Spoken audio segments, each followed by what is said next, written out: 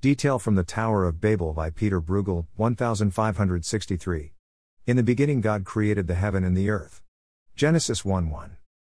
Words cannot express how I feel. Many of us have probably said this or something like it. I know I have. But as common as it is to hear people say that words cannot express this or that, this is a mistake. Words are entirely adequate to express all thoughts. One lesson in the adequacy of language is found right in Genesis 1, where we see God speak the heavens, the earth, and all that is in them into existence. If words are adequate to bring about the creation of the universe, by implication words are certainly capable of expressing whatever occurs within the universe. This seems like an obvious point, yet for those of us who live in the irrational and emotional 21st century, it's a point that must be emphasized. And God said, "Let there be light." It was mentioned earlier in this series that the Westminster Shorter Catechism provides a brilliant definition of the work of creation. Question 9 asks, what is the work of creation? The answer being, the work of creation is, God's making all things of nothing, by the word of His power, in the space of 6 days, and all very good. It was by the word of His power that God spoke the world into existence in Genesis. That same expression, the word of His power, occurs in the New Testament, where the author of Hebrews tells us that Jesus is, at this very moment, upholding all things by the word of His power. The term the word of His power sounds a bit unusual in English. In his commentary on Hebrews, John Owen makes the point that one can change the order of the words from the word of His power to the power of His word with no difference in meaning. Owen notes that one can even express the same idea by saying His powerful word.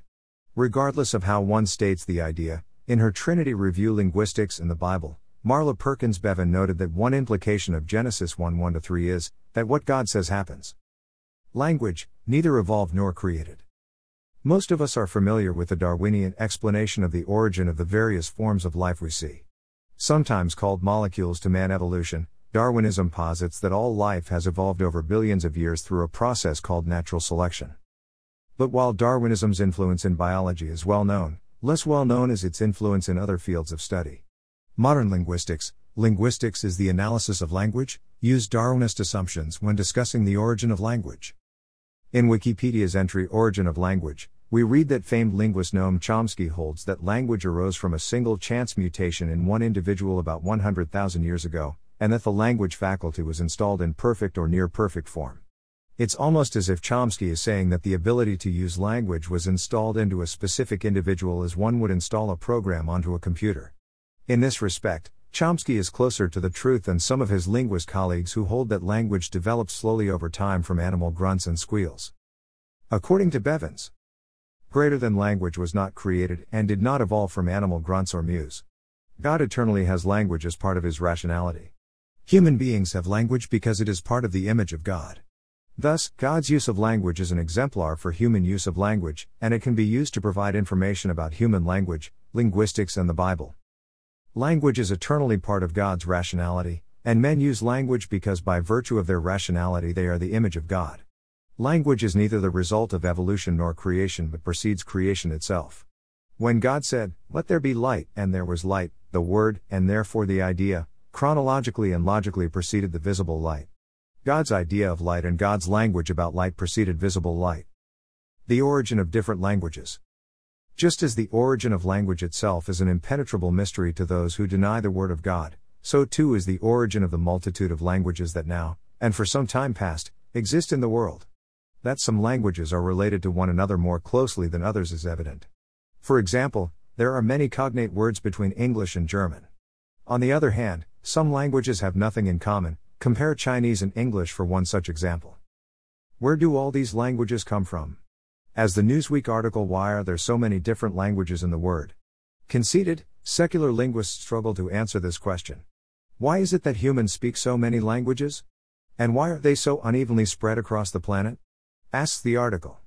As Newsweek puts it, we have few clear answers to these fundamental questions about how humanity communicates. Now, if the author of the Newsweek article had said, "I have few clear answers to these fundamental questions," then this would have been a true statement. But such is not the case for everyone. For some of us know very well the origin of the multitude of languages that are spoken in the world. But the establishment intellectuals of our day will not hear it. As with all other knowledge, Christians know the origin of the multitude of languages because it is, as all other knowledge, revealed to them in the Word of God. In Genesis 11 we read God's account of the origin of the multitude of language, that it was punishment for the disobedience of the men who built the Tower of Babel. Of course, if one were to present this argument in an academic setting, he would be immediately denounced as a quack and a fool and given the bum's rush out of the ivory tower. I remember one of my Latin professors in college dismissing the Tower of Babel preemptively before anyone even brought it up in class. He was a brilliant man and gifted teacher, holding a PhD from Cambridge. But on this fundamental question about language, not only did he not know the truth, but he was actively hostile to it. As Christians, we need not be embarrassed of the truth revealed to us in the Scriptures.